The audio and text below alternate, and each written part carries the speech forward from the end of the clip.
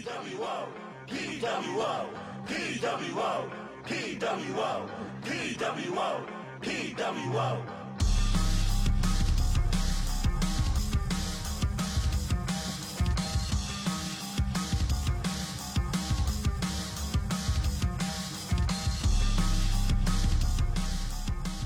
Hello, everybody, and welcome to the podcast World Order, what wrestling is, was, and should be.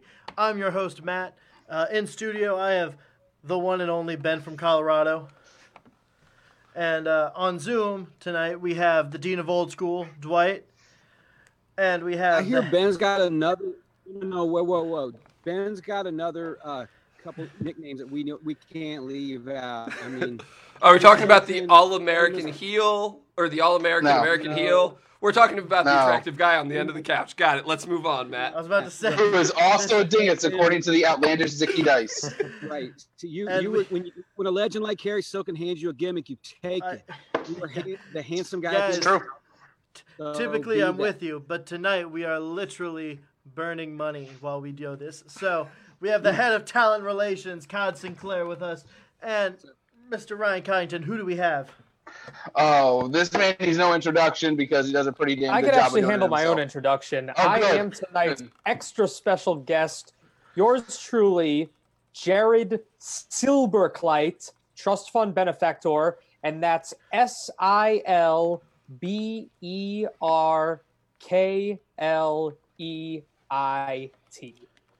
It's music to my ears.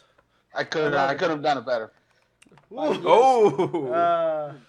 We got a lot of middle class fans, so you got to slow it down for them. So thank you. Absolutely, yeah. one and only. Anyone who carries my last name is in the family tree somewhere. I gotta tell you, Mr. Silberkleit, and once again, Mr. Silberkleit, everyone.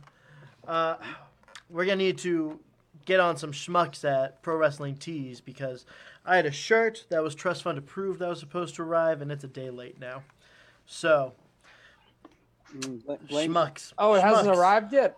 Oh, they're back. They're backloaded. They're good people. They've done a lot of great things for the Trust Fund over the past year or so that my store has been live over there. So we're not going to disparage them. There's a lot of middle classers we can disparage on this show, but not Ryan Barkin, not the guys over at Pro Wrestling Tees. In fact, while we're at it, everyone should be sure to check out my Pro Wrestling Tees store, ProWrestlingTees.com/Jared Silberkleit Trust Fund, all one word, no spaces, no underscores. I mean, Trust Fund approved right there. I mean, that's what the shirt says, right? Yeah. It is beautiful shirts. Beautiful. They are quite beautiful. I'm wearing mine right now, actually. All your viewers can see. That's the one I'm waiting for. You got it in white? Of course. All right. When your Trust Fund approved, it's got to be clean, right? The middle classers want black, so I gave them white.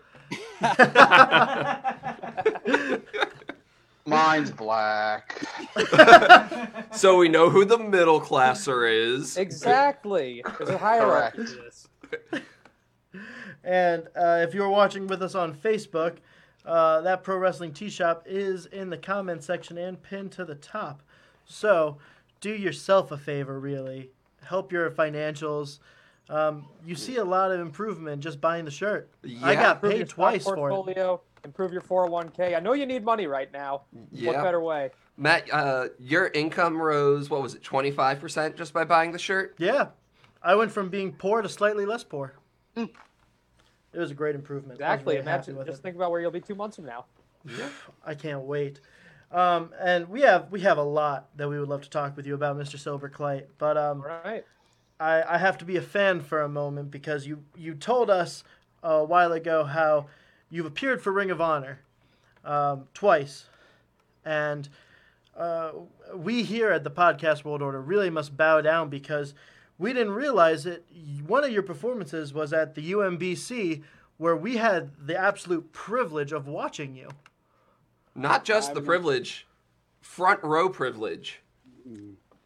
Oh, you guys were there on that night in, I believe it was March, end of March last year? Yeah. Yep. We were there. Great. Yeah, that was that was pretty amazing. I mean, I did a Ring of Honor tryout camp a few months prior to that, and I was invited to come back to their dojo over in Baltimore, and it was really just the day of the show. Had no idea until hours beforehand that I appeared in the dark match, and then the second time was later on that summer. I was with the Thrill Ride, who I was managing over in Northeast Wrestling throughout last year and the end of 2018 as well. So we were working together for a really long time, and then we got to do it together when Ring of Honor was in Lowell, Massachusetts, as part of the Mass Hysteria show back in July. Okay, Wow, that's awesome. So are they going to be calling to try and set up a lucrative contract soon? I'm sorry, what's that? You got broken up. Oh, sorry. Are they? Is Ring of Honor going to be calling soon to try and set up a lucrative contract as well? I sure hope so. I'd really love to work with Ring of Honor again. It was on a per date basis, those couple of occasions last year. But I mean, those guys, I know a lot of people within that company, and they're all great people. I would really love the opportunity to come back. And I mean, it seemed to go well the first couple times I was there. So yeah, I hope that when wrestling gets back into the swing of things, that they're absolutely a place I would want to be again. Fantastic. Now, I know Ring of Honor wasn't your first stop, and actually, Mr. Soberclite, Dwight had found you on another promotion's website, actually. Did you used to write for WWE at some point? I did used to write for WWE before the Trust Fund days, before this all started. I was just a journalism major in college in Connecticut, and my junior year, I secured an internship for WWE's digital content team. And yeah, I interned there. It was fall of 2014. And you can definitely check out some of my articles on the website. I know some of them have probably been backlogged because I know that a lot of what they had me working on was previews, like previews for SmackDown, previews for pay-per-view matches. And the way the site was set up back then, it might still be, once the event happened, the preview articles would be kind of deactivated. So you could still see a couple results articles or recaps on there with my byline. But yeah, most of it I think has been backlogged. But I was there from September 2014 through November 2014. And a little Easter egg, I did work very close proximity to the late, great Howard Finkel and Joey Styles. Awesome. Wow. I can see the styles and inspiration a little bit in your promo work. You sometimes you could be mistaken for Joey Styles. Not the first time I've heard that, and it's funny because I was actually a ring announcer and I did interviews and commentary before I transitioned to managing. And especially when I put on my glasses, people said that I was like a spitting image. People thought I was his son. Have to go, oh my God. I did steal that a time or two. So working with them in WWE and getting to be with them firsthand, is that kind of where you made the decision to kind of look at ring announcer and interview? I was already doing ring announcing on the side prior to and after. I started around when I was about 18 years old, 2010, 2011. I found out that there was an independent promotion that was doing shows 5 minutes down the street from where I went to high school. And I had some of my friends in high school were friends with a couple of the wrestlers on the show. And that's how I got involved. I always wanted to go into sports casting. And I saw it as kind of an opportunity to expand my public speaking experience and get in front of live crowds, that sort of thing. I honestly always saw myself either going into like the straight man broadcast aspect or production behind the scenes. And that continued probably for a couple of years after the internship as well. That was kind of just fostering, my love for wrestling, as well as, again, like my interest in the content production aspect. And it wasn't until about 2017 that I made the transition to managing. Wow. Okay. That's incredible. So then we know internship at WWE. What turned you into a wrestling fan to begin with? Was there a superstar, a wrestler, a certain feud? What got me I got into wrestling a little bit later than most. I know that a lot of people are surprised when I tell them this, but I didn't really start watching full time until 2007 because my stepbrother was a big fan, and he's the one who got me into watching Raw regularly. I think the first match that I watched beginning to end that captivated my interest was Shawn Michaels versus Kurt Angle from WrestleMania 21. And I always tell people it's kind of interesting because the first thing that got my attention as far as making me a fan of wrestling was the strict in-ring, workhorse-like matches where they're just going out like straight up, leaving it all out there in the ring. And from where I wound up in wrestling, where I kind of am obviously lean more heavily into the sports entertainment aspect of it and like the over-the-top persona and the character work and that sort of thing. But what really got me into it was pretty much the in-ring. And Shawn Michaels was the first one that I was a big fan of. WrestleMania 23, I think, was the first one that I watched live. And yeah, from about there on out, I was a fan and I've never looked back. I think that was the one that had the Battle of the Billionaires, right? Sure did. Oh, boy. Oh. Wow. Who knew? Who would have known that Bobby Lashley's manager would be the president? Yeah, right? Yeah. People think I'm nuts when I tell them that my first impression of Vince McMahon is like, oh yeah, the bald guy. Wow, yeah,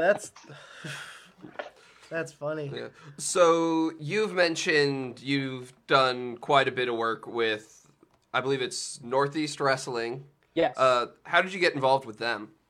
So that independent promotion that I was telling you about that was running right by where I went to high school, so they were active up until about 2013. And 2013 was when the owner, so the promotion was called CTWE, and the owner decided to close up shop, and Northeast Wrestling took over that building, which is in Bethany, Connecticut, because Northeast Wrestling was always doing these big shows all over the region, whether it was Connecticut, New York, Pennsylvania, New Jersey, etc. And they wanted kind of a home base where they could do monthly shows, kind of with more of the local guys, because obviously, like, getting the big name, wrestlers from, ex-WWE or TNA or ROH or, you can't do those shows as frequently as a local show. So they take over that building and kind of absorb some of the talent from CTWE. And I kind of had to start over a little bit because after doing some announce work for CTWE, I had to kind of re-earn my stripes, if you will. And I kind of entered with the same aspirations of just doing the announcing. And a lot of it was proximity at first, but it was great because that was where I went from. I had this limited view of where I could go with wrestling, where I just thought, oh, it's a kind of a neat little thing that there's this little promotion that's in my hometown. And then when I get involved with NEW and we start taking this out of the state and I start meeting different people, going different places, it kind of opened my eyes like, wow, there's a whole wrestling world out there and you can actually make a career doing this. Yeah. And, so you say you started in 2017. Was that what you said at NEW? Was it before that? So 2017 was when I started managing, but when I first started working for NEW, as far as like production, announcing, that sort of thing, was 2013, 2014. Okay. Yeah, because that 2016, 2017 was some pretty big years for NEW. I mean, you guys NEW had Cody when he first left WWE, did a bunch of matches, former champ. Absolutely, yeah. 2016 was the. Now you go ahead, man, because that was a year to be there. That's fair. Yeah. So with Cody, he debuted for NEW. I think it might have even been his first independent date after leaving WWE. So we had this gigantic weekend in 2016 because basically every year Northeast Wrestling over the summer, they have a bunch of shows in minor league baseball stadiums. They call it the Wrestling Under the Stars Tour. And we go to a bunch of different ballparks around the area. We've been everywhere from Dutchess County in New York to Ohio to Pennsylvania to the Berkshires in Massachusetts. So because of a rainout, we originally had this 3-show weekend lined up, Friday, Saturday, Sunday. because of a rainout of a previous show, we had to reschedule for the Thursday of that weekend. And then on that Saturday, we actually had another small show at a fair in New York the same day as the bigger show at the stadium that night. So we basically had 5 shows in 4 days. And for one independent company to undertake this was just, I mean, you know, this is something that it was basically a WWE-like schedule that you really wouldn't see on, you know, practically like, you know, any other promotion anywhere in the world, you could say. And that was Cody's first turn with Northeast. And yeah, what a way to kick it off. Everybody was just kind of like, the end of the weekend, we're like, wow, we did that.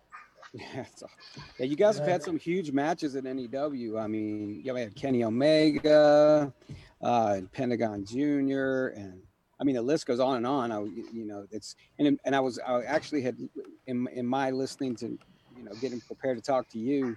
I mean, Kurt Angle even had a quote. It was like, NEW is just NEW. It's not an indie. And I was like, it's pretty big words coming from Kurt Angle. That's pretty. Yeah, no, absolutely. I mean, it really is a unique experience. I probably have, you know, I almost feel a little guilty, like, you know, referring to it as an independent myself, because in so many ways it doesn't fit that definition whatsoever. I mean, because especially in the case of a lot of these larger shows with both the attendance figures to the talent featured on the show, I mean, where you're sitting around the locker room looking around and you think to yourself, like, you know, this is pretty much as good a roster as anything you would see on national television out there right now. So yeah, the pedigree of the talent that we have here is really, it's really something to behold. It's such a unique experience. Selfishly, I gotta ask, do they still do the tours at the minor league baseball stadiums?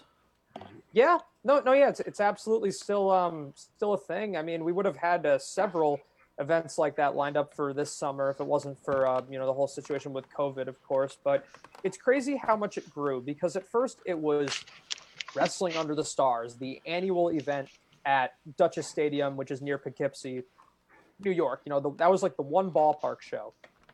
And then after a few years of that, because it was such a big success, it started expanding to ballparks of other teams that are in the same league. And you know, to see it grow from, you know, one ballpark show to 3, and then up to, I think, you know, one year we had 6. So it definitely seems to be an annual thing of these outdoor shows. And I really love the fact that we've been able to have such successful large scale outdoor events, because I always felt that wrestling should take advantage of being outdoors when there's nice weather. I think it's a great way to kind of break the monotony from, you know, because you see there's a lot of promotions out there, and when a lot of them run in buildings that kind of look the same, it all kind of blurs together. And I think it's really great that NEW is able to forge its own identity with these outdoor shows, whether it's a baseball stadium or Six Flags. The last couple of years, that shows at Six Flags Great Adventure over in Jersey.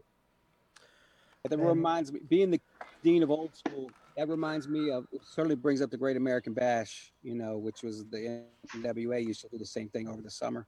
And I myself, as a young chap, at Lynchburg City Stadium, they used to, Mid-Atlantic Championship Wrestling would run shows at the baseball field. In the summertime, I saw Ric Flair versus Blackjack Mulligan. Thank you. At the age of 9, back in the day. But yeah, the outdoors it's a different aesthetic, and I think it really gives that big fight feel. You know, like the, you know, Muhammad Ali in Yankee Stadium kind of thing. Yeah, absolutely. We're gonna need to, as soon as all this COVID is over, we're gonna need to, I guess, start campaigning, get you guys to come a little south here to Virginia. We just actually had a minor league team come to Fredericksburg here. Yeah. So see if we can convince someone to get y'all down here for us. Yeah, we'd love to do it. Yeah. I mean, put in a word. It would be great. We I think the furthest south that we went one year was I want to say it was North Carolina. I think it was Asheville. No, not Ash. It was in North Carolina though. Okay. Yeah, it was about an hour from Charlotte. I'm forgetting the name of it, but it was a few years ago. And we were also in West Virginia, Morgantown. Yep. Yeah. It was Mon County Black Bears. that was last year. Okay. I'd say, and our owner, his name is Art Silber, so maybe a long lost relative lost the last part of your name. It's just Silver though. Silber. No, Silber. Silber. Oh, okay. Yeah, like they just lost the Clyde, so maybe long lost cousin. Maybe we'll see what we can pull. Probably because they're a middle class. If that's the case, then he's not owning it. You know, he kowtowed to the middle classers. He shortened it up to accommodate their lack of knowledge of the English language. Valid. Very valid. You know, there's some members of the family, you know, that I'm not on speaking terms with. In fact, I'm actually related to Nancy Silberkleit, who is the CEO of Archie Comics, which I guess makes me, in a way, if you really want to know where the trust fund came from, I'm kind of, in a way, the heir to the Archie Comics empire. So that's where all the money's being funneled in from. But Nancy and I have never met in person. Oh, big guy. With Riverdale made all the difference, I guess, right? Right. Yeah. Wow. First, we have a question here in the comment section here. All right. So he starts off with beautiful home, but he wants to know, which managers have you tried to draw influence from throughout your career?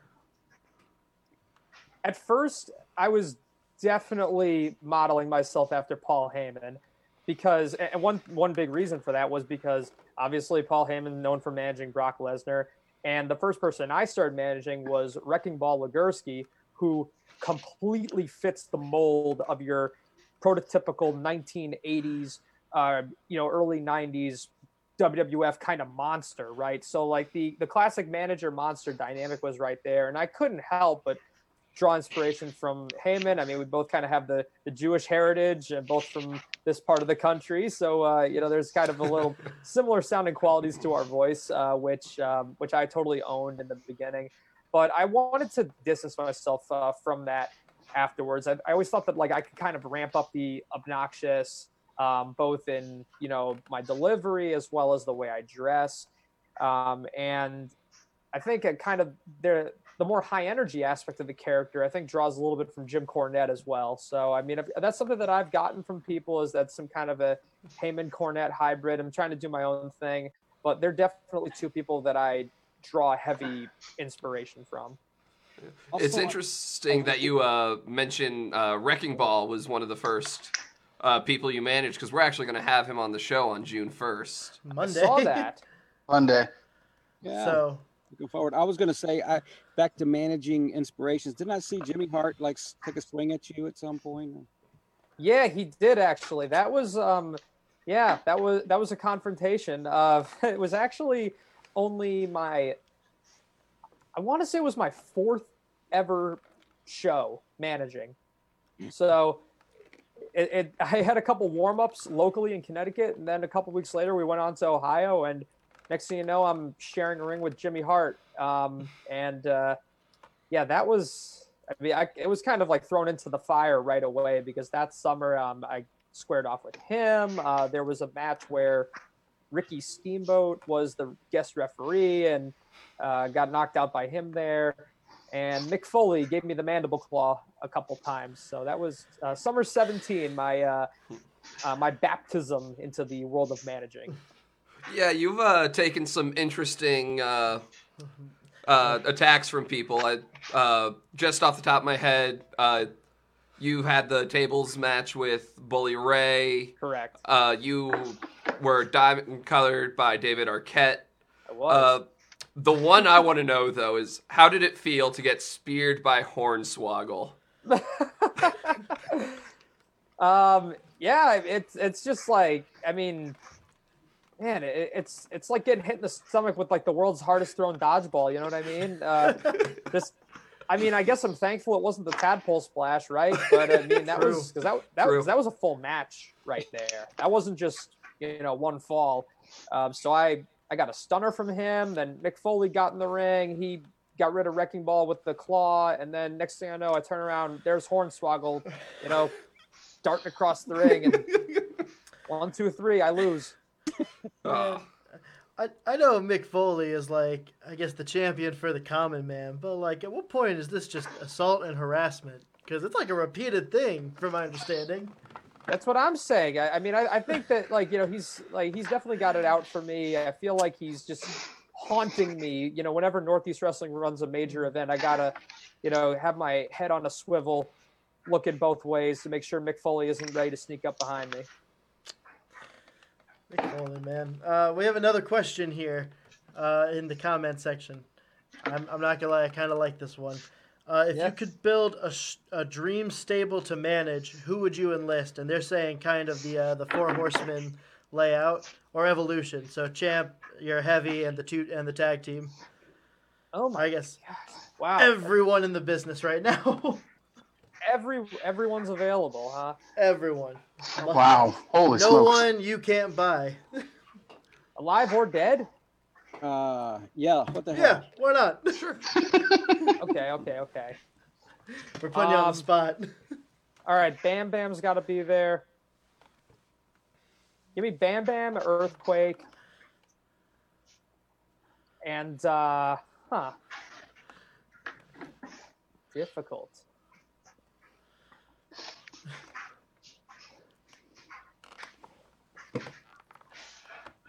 It's coming to me. Let's just go all in with the beef here. We're gonna go Bam Bam, Earthquake, and Demolition. Love it. I'll take it. Wow. Yeah, I love it. try that on for size at Survivor Series, huh? No one surviving. No. Yeah, there will be no moonsaults from It's kind of like for tugboat. Right? Well, I don't know. Bam Bam can do a moonsault, but none of the other guys. He'll be the alternate. I used to tell Wrecking Ball that he should at meet and greets tell people that he's Tugboat's son, and people would totally buy it. I could definitely see that. I think the Be real sure to Tugboat mention that. actually likes him. I think he follows him on Instagram and likes a lot of his posts too. So I'm like, dude, there's your in. That's right. Get his Easy blessing. money. He'll probably give it. What's that? I got a personal question here. So I know you've managed and had moments with a lot of people we've already talked about, but also Jack Swagger, currently known as Jake Hager. Correct. My long lost brother. Yeah. Oh my But, gosh. But Not that again. I assume you saw everything that happened this weekend with the Stadium Stampede, and unfortunately with the Inner Circle losing. It looks to me like they could also use some better management as well. Any in there with Hager? With Hager, I actually haven't caught up yet on the Stadium Stampede, but we'll see if Hager and I have made up or not. Our interactions haven't been on the didn't end on the best of terms during his time in NEW, but never know. Maybe he'll come back around and we can reconcile a little bit. It was a few times I got to work with Jake actually. He wrestled Wrecking Ball several times. The first time was at the end of 2017, and it was just kind of like a one-off. But I mean, we all we're kind of happy with the way it went, and then it's great because their paths crossed just about 6-7 months later when Wrecking Ball was the Northeast Wrestling champion. They were co-main event of one of those Under the Stars shows, and it's just great because first they meet and it's like a special attraction one-off, and then they come back and it's for the championship and a main event spot on the card. And just to see, how the chemistry developed too, and how you could really see the leap forward. And for Jake, I mean, I remember his first Northeast Wrestling event was, I think, the first non-WWE event that I think he ever competed in. So the way he's been able to adapt and, show that range, I mean, it was crazy for me to see that firsthand. For sure. Now, we here at the Podcast World Order are huge fans of one of the legends of Northeast Wrestling. That would be one Mr. Matt Taven. We're huge Matt. That's right. Fans. So, did you ever get a chance to work with Matt when he was there, or the TK and Vinny when they were there? We have yet to work with Matt directly. TK and Vinny had some interactions with them summer of 2018. We actually did, I think it was basically kind of the same routine where basically I think they came out kind of for a, after the match to kind of throw me back in.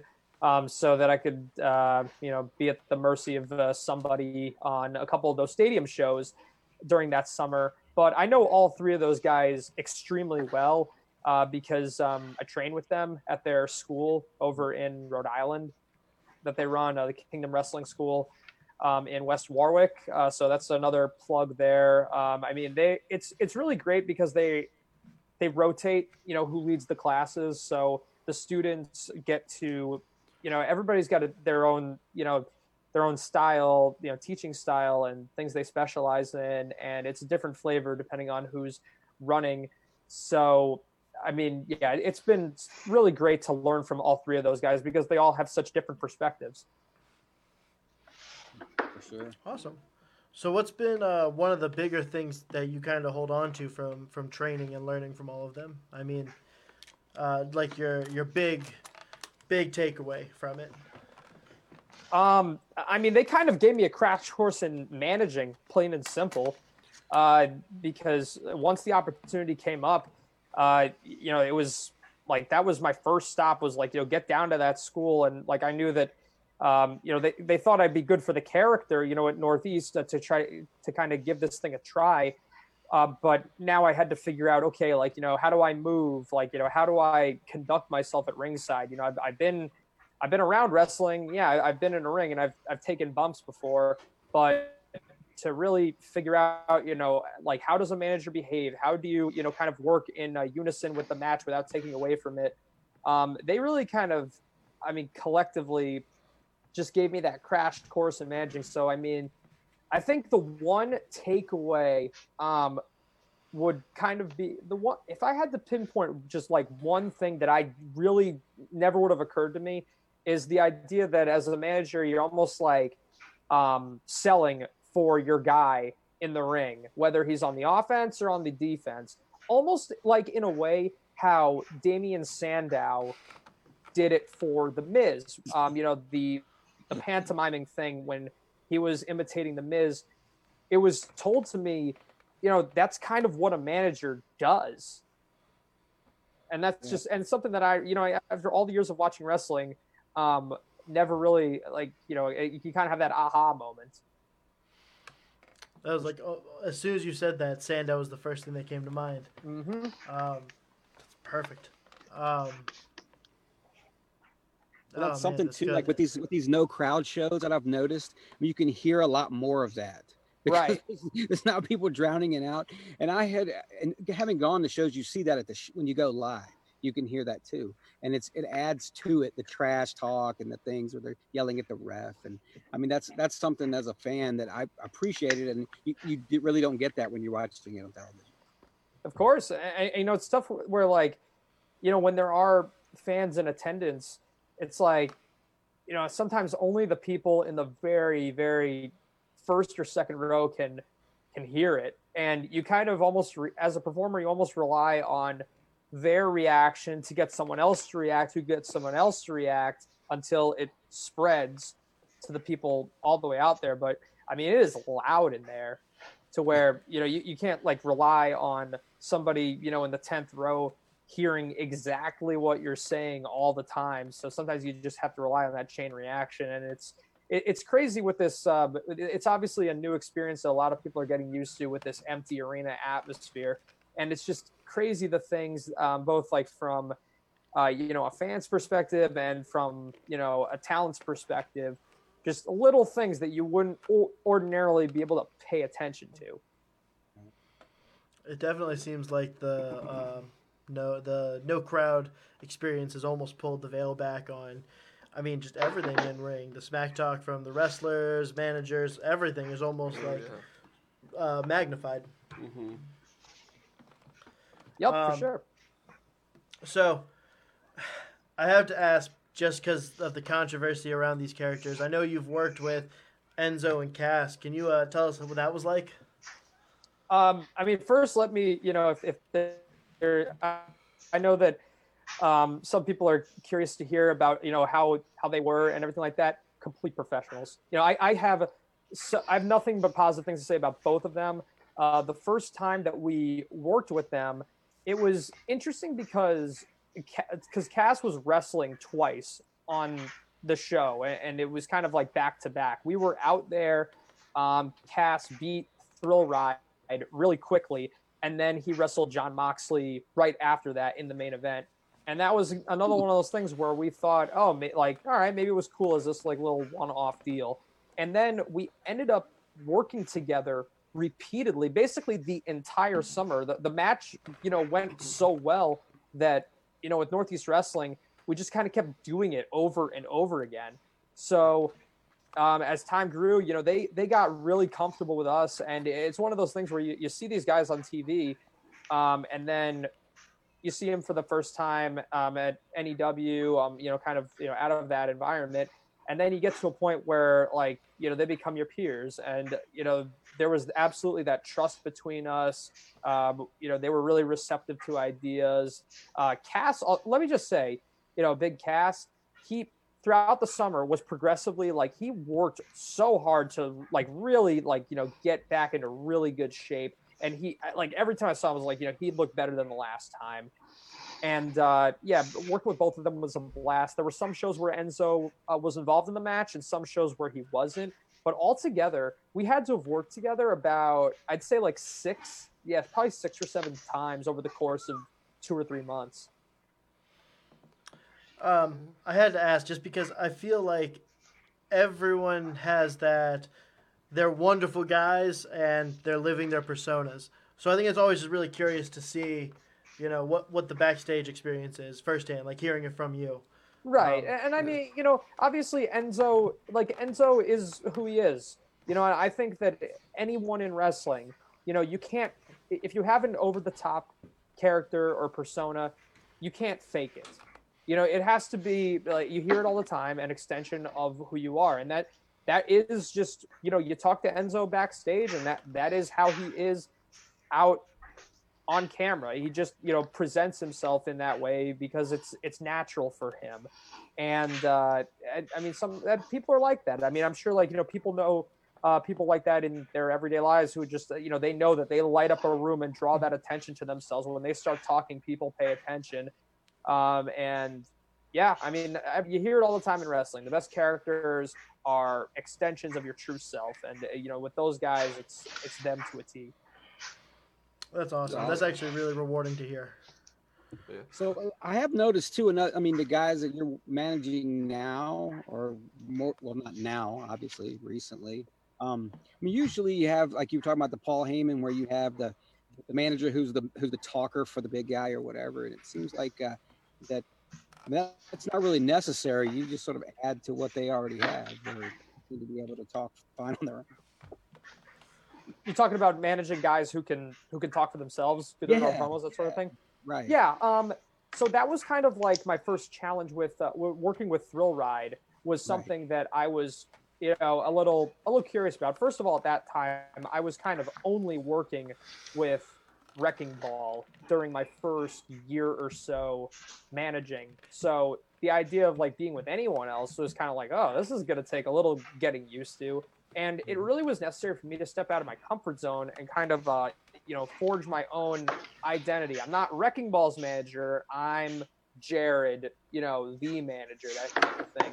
And with Thrill Ride, who, some people may not know, but if you check out his social media, you'll know that this guy is, like, an absolute, gigantic ball of charisma. He's one of the most charismatic people that I've ever met in my entire life. The guy can, he could monologue for 3 hours straight. People would feel like they got their money's worth.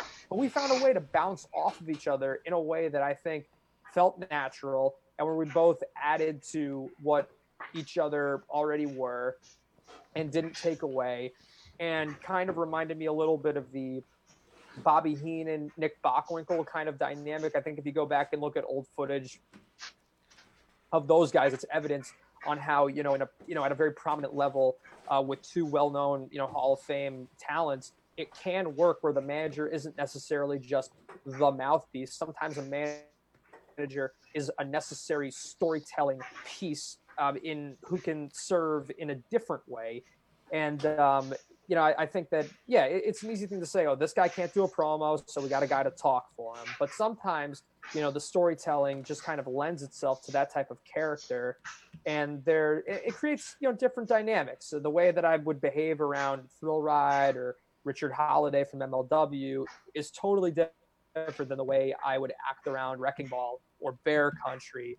Or, Brian Malone has worked with him on several occasions as well. And I know he was on the show too. But yeah, friend of the show. I'm really thankful. Yeah. That's Brian's right. a great friend of the show. Good. Glad to hear it. He's a great guy. And I'm thankful that I've gotten to work with all these different people just because it helps. It's helped me to prepare for, all these different situations and knowing when I'm going to need to do all the talking, when I need to do only a little bit of the talking and, switching it up. Yeah, I was going to add that you, being the dean of old school, and so I have to bring up all the old school examples. I mean, it's a J.J. Dillon situation where J.J. Dillon was there with probably three of the all-time greatest talkers. Right. The Horsemen with Arn and Ric Flair and Tully Blanchard, and that was, and he found a way to compliment as the manager, and he was a part of the team. That's all. So I guess that's some more homework for you guys to do. Bobby Heenan and Nick Bockwinkel and the Four Horsemen. Dylan and the Horsemen, exactly. Well, and doing my research for the show and watching the highlight reel, I really got a very Heenan family vibe in that, you're the manager, but you're also the front man. You're the star of the show when need be. And I definitely I feel like there's not enough of that in wrestling right now. Right. I mean, I think that, especially in NEW is obviously my home promotion where I've done the bulk of my work the last few years. And I think that, establishing my character to the level that I have has, had benefits for the guys who I've worked with, in the sense that guys come out, and then when the audience sees me there, and instantly draws that connection, and it just instantly gives someone a story, gives them a direction, and attaches that heat. And yeah, I mean, I'm kind of the thread that links these wrestlers together when we've gone bigger with the stable. Because again, it started with just it was just me and Wrecking Ball, just the two of us. That was it.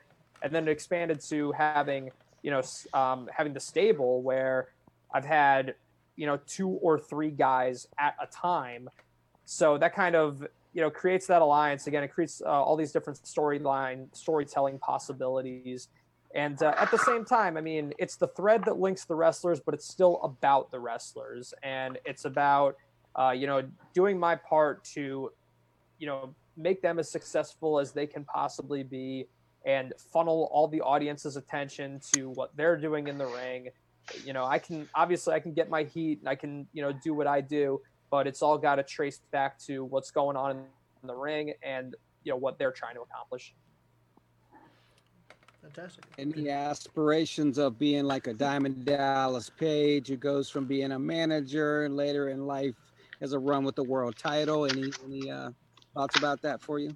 Well, I've had a couple matches. I had my match with Swoggle back in 2018, and I think just a month after that, I had a match with Flip Gordon, and I can absolutely see myself doing things like that going forward. I mean, obviously, I wouldn't have gotten into this if I didn't enjoy some of the physicality to a degree. Personally, I think right now, I like the idea of doing novelty matches like that. I like the idea of, if there's a storyline reason where I'm forced into a match, that has a lot more weight than, I guess, especially being a manager right now, if I were to transition into the regular in-ring appearances, I wouldn't want to dilute it. I wouldn't want to make it less special, but I would absolutely, I mean, I'm going to, obviously I've still been training, and I want to still be able to do those kind of novelty matches from time to time when, the timing is right, when it's the right people, the right story, the right setting, situations like that. I definitely want to have that versatility.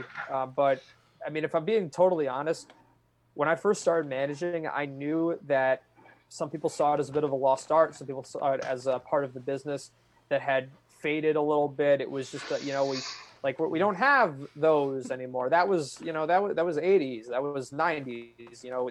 The wrestlers don't need that anymore. Well, I kind of wanted to be that guy to prove them wrong. That this is an important part of the show, and I'm going to show you how valuable a manager can be when it's done well. Yeah. That was my next question, so you answered that for me. That's fantastic. Mind reading is another one of my many talents.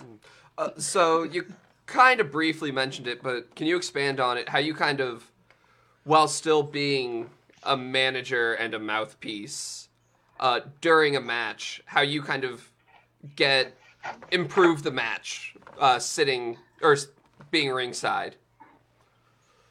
I think, obviously you got the easiest stuff, like cheering for my guy and reacting overly positive when it's going well, overly negative when it's going bad.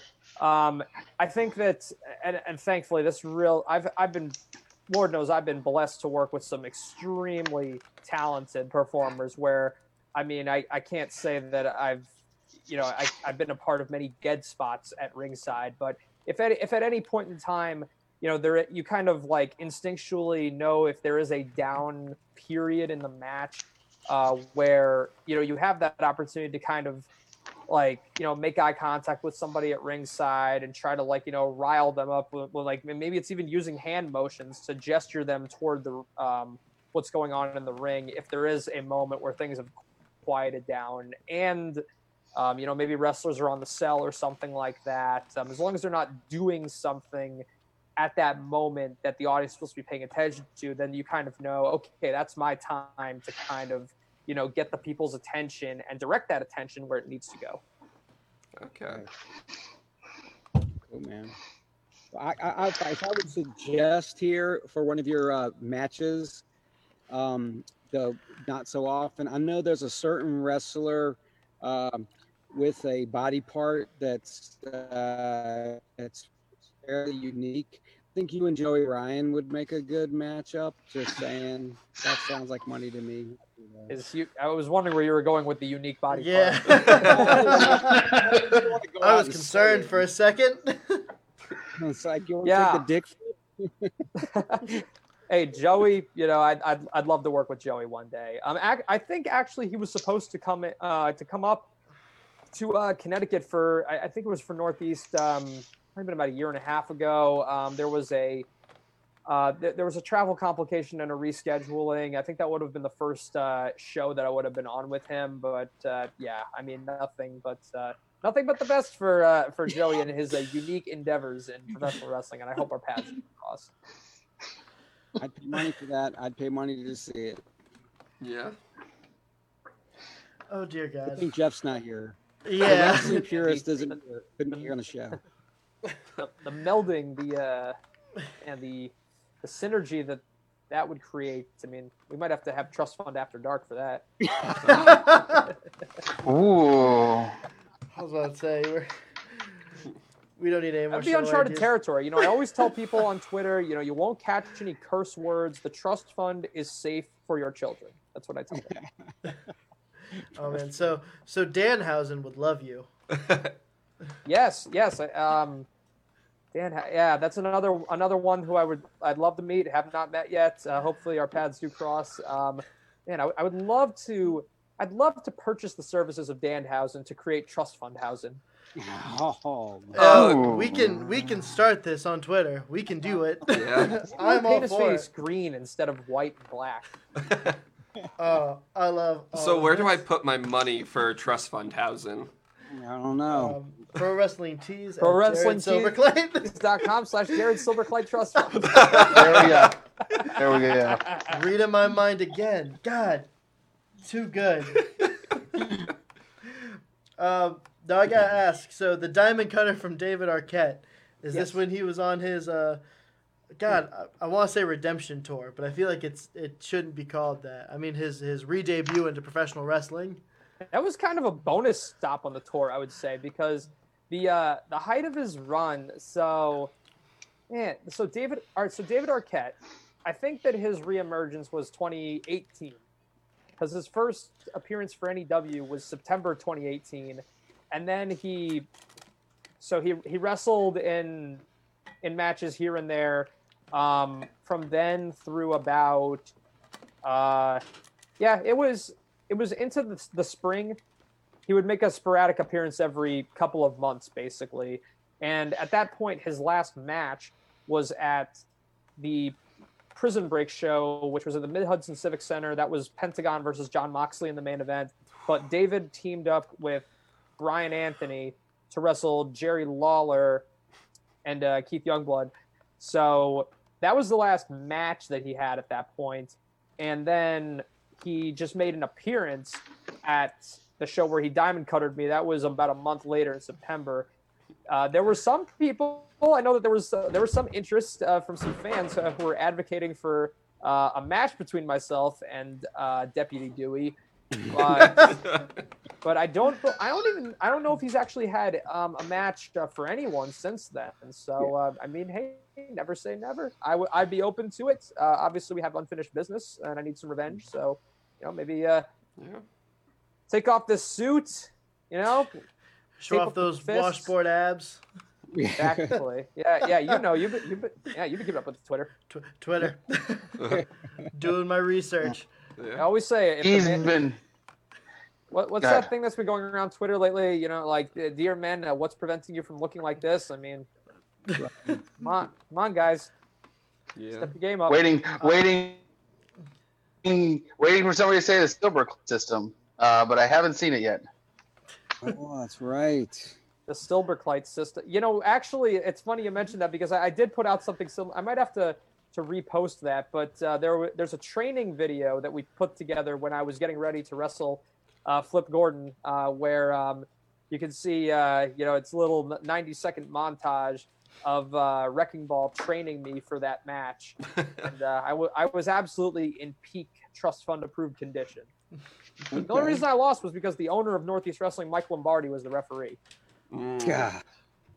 Oh, yeah. Mike Lombardi. And you would have think he would have been on your side after how much you've done for him. Yeah, you would think so, but he's just there to screw me at every turn. I mean, I can't tell you the amount of times that Michael has either personally ejected me from ringside or changed matches to tag team on the fly, banned me from ringside. It's just been such an unsafe work environment. So what I'm hearing is we may be getting a Silverclight Lombardi match. That's Lombardi. Another rumor that has festered along the NEW fan base. I mean, it's easy to brainstorm, right? It's easy to come up with all the what ifs now that we're in this kind of limbo with pro wrestling. But yeah, I mean, stay tuned. You never know what the next chapter will unfold as far as that goes. But we've definitely had our share of let's just say difference of opinion over the last couple of years. Well, and I've noticed too, you've employed a tool I hadn't seen in wrestling before, the injunction. I've noticed you've had quite a few injunctions that you. I had a couple, yes.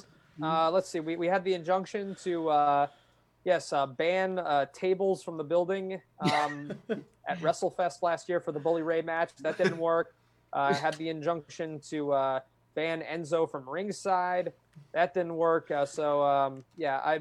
We've made some changes to the Trust Fund legal department during COVID. Okay. And the great thing is we have a perfect excuse to furlough them. Right. There you go. Yeah. They're not essential. Obviously not essential. Clearly not. So we're wrapping up here into our last roughly 8 minutes. All right. So I wanted to ask this: obviously your money on the mic.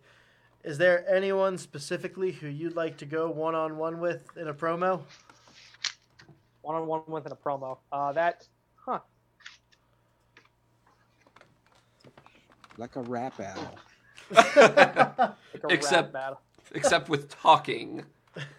Without music. There are some folks in AEW that I'd like to I'd like to have a little promo battle, if you will. They've got some managers on their end, some of the best to ever do it. Jake Roberts, Arn Anderson, or maybe, just maybe, Chris Jericho. Oh, that'd be good. That'd be good. Yeah. That would be golden. The former Les Champion. Anyone over in AEW that you'd be interested in adding as an asset? Oh, there's plenty. Let me tell you this. When I see Wardlow over there, I can't help but think, I mean, see, that's the thing. He's obviously aligned with MJF, but I don't wrestle, so I'm not taking any of the spotlight away from him. Yeah. Right. Why be a bodyguard sidekick when you could be a main event player? Yeah. Wow. We just became best friends. Think about it. When I see him, I see it's just like Wrecking Ball. In fact, what if Wardlow and Wrecking Ball became a tag team? Unstoppable. I mean, who could beat them? Wrecking balls. Yeah, the Wrecking Balls. Yeah, there you go. And you know Wrecking what? balls. You're not from Long Oh, Island, as damn far it. as I'm aware. So I think immediately, right? No, I'm not from Long Island. Good. I'm glad. Which immediately puts you above MJF in my book. Wow. Right. Well, wow. Just buried an entire population of people. Way to go. Joey Styles is from Long Island. Everyone knows the true class of New York resides in Westchester County, Scarsdale, Muncie. Mm-hmm. There you go. Oh no, you've sparked some conversation already in the comment section, wanting you versus MJF on the mic. Oh no. Hey, Oh. game on. Whoever wins. Wait, hold on. So whoever wins the argument gets Wardlow, right? Works Yeah. for me. Oh, I'm so down. Yes. Oh. All right, I need this to happen now. Me too. Start writing. Write in your fan mail. Tell Cody what you want. That's right. Tell TNT, he's their champion. Yeah. We can do this. I'm on it. Yeah, tell Tony Khan. Whoever will listen. We're Yeah. on it. I'm on it. All right. So, before we go into plugs, anyone else? Any last minute questions? Mm-hmm. We got a recommendation for the War Balls for War Wardlow Balls. and for Wardlow and Wrecking Ball.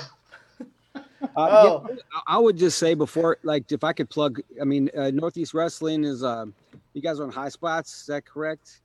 Yeah. So Northeast Wrestling there's a section of it on the High Spots Wrestling Network, but there's also our own individual Pivot Share site, which is Northeast Wrestling .pivotshare.com. You can also follow at NEW Wrestling 1 on Twitter. That's again all one word with no spaces.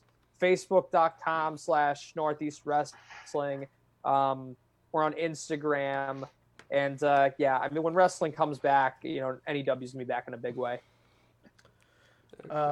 Since we have Wrecking Ball on Monday, any questions we need to ask him? What you need to ask Wrecking Ball is why on earth he made the biggest mistake of his entire life when he turned on me, the person who did so much for his career, the person who single-handedly took him from mid-card to main event heavyweight champion status and turned on me a couple of years ago, broke apart our friendship, and his career has never been the same since.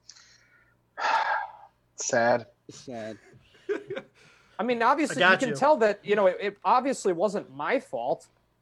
Okay. Why would anybody turn down being trust fund approved? Yeah, Exactly. I was literally paying him to hang out with me. Short Yeah. side. And he decided, no, I don't want your free money anymore. Screw you. Poor people make the weirdest decisions. I agree. Yeah. Yeah. Getting black shirts instead of white shirts is one of them. Exactly. Wrecking Ball, he finally, he won't even admit it, but his latest t-shirt design is white. I wonder why. Trying to copy. Still trying to follow the trends. It's good to know one lesson stuck. Mhm. Oh, this is wonderful. Before we keep going for another 3 hours, because Lord knows I can sit here and do it. Totally agree. Anything else you'd like to say? Follow me on my social media, which is at Jared Talks Loud on Instagram and Twitter. Again, no spaces, no underscores. Facebook.com/Jared Talks Loud. And my Pro Wrestling Tees store, which we plugged a bunch. That's ProWrestlingTees.com/Jared Silberkleit Trust Fund. You just missed out on the Memorial Day sale. but there's definitely going to be more because Pro Wrestling Tees, those guys are awesome. So they've always got great deals going on.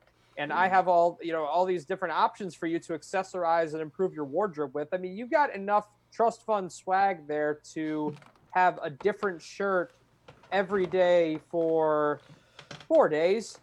And then you do laundry and you can wear them all again for the weekend. Yeah. Yeah. Would you like to bury Ben before you go? That's another thing. Yeah, that's kind of a recurring theme we have on here. Is you got to Who's bury Ben? Ben in some way. Oh, I The recognize one, the one that's wearing the sport He's coat. the exact kind of person I hate. A paycheck to paycheck middle classer who is forever perpetually stuck in a state of dependency in what we call 5-figure purgatory. And allow me to give you some advice. Because, I tell all my rich friends they want to avoid debt because it's best to pay for things with cash. You, my friend, you need to do the opposite. I know you don't have money, so you need to borrow other people's. So open up some loans. Banks have some great entry-level offers right now. Credit cards, you can take advantage of some interest-free periods for about a year before you're buried in those monthly payments. We know you're never going to be able to claw yourself out of debt in the first place, so you might as well pretend to be able to purchase some of the things that your friends have access to and convince people you have a little bit more money than you actually do. So I'll be opening a GoFundMe next week if anybody would like to donate. I couldn't help it. That was excellent. That was the best That one was so incredible. far. That's good. That was great. Oh, You're God. welcome. It's not going to get better than that. Guys, thank you so much for joining us at PWO. Mr. Silverclite, thank you so much for blessing us. Thank you. With your appearance and, You're and welcome being on our for show. making this podcast trust fund approved. Thank you all. Have a good night. Like, subscribe, Follow me. follow. Yes, do all of the things. Everybody here.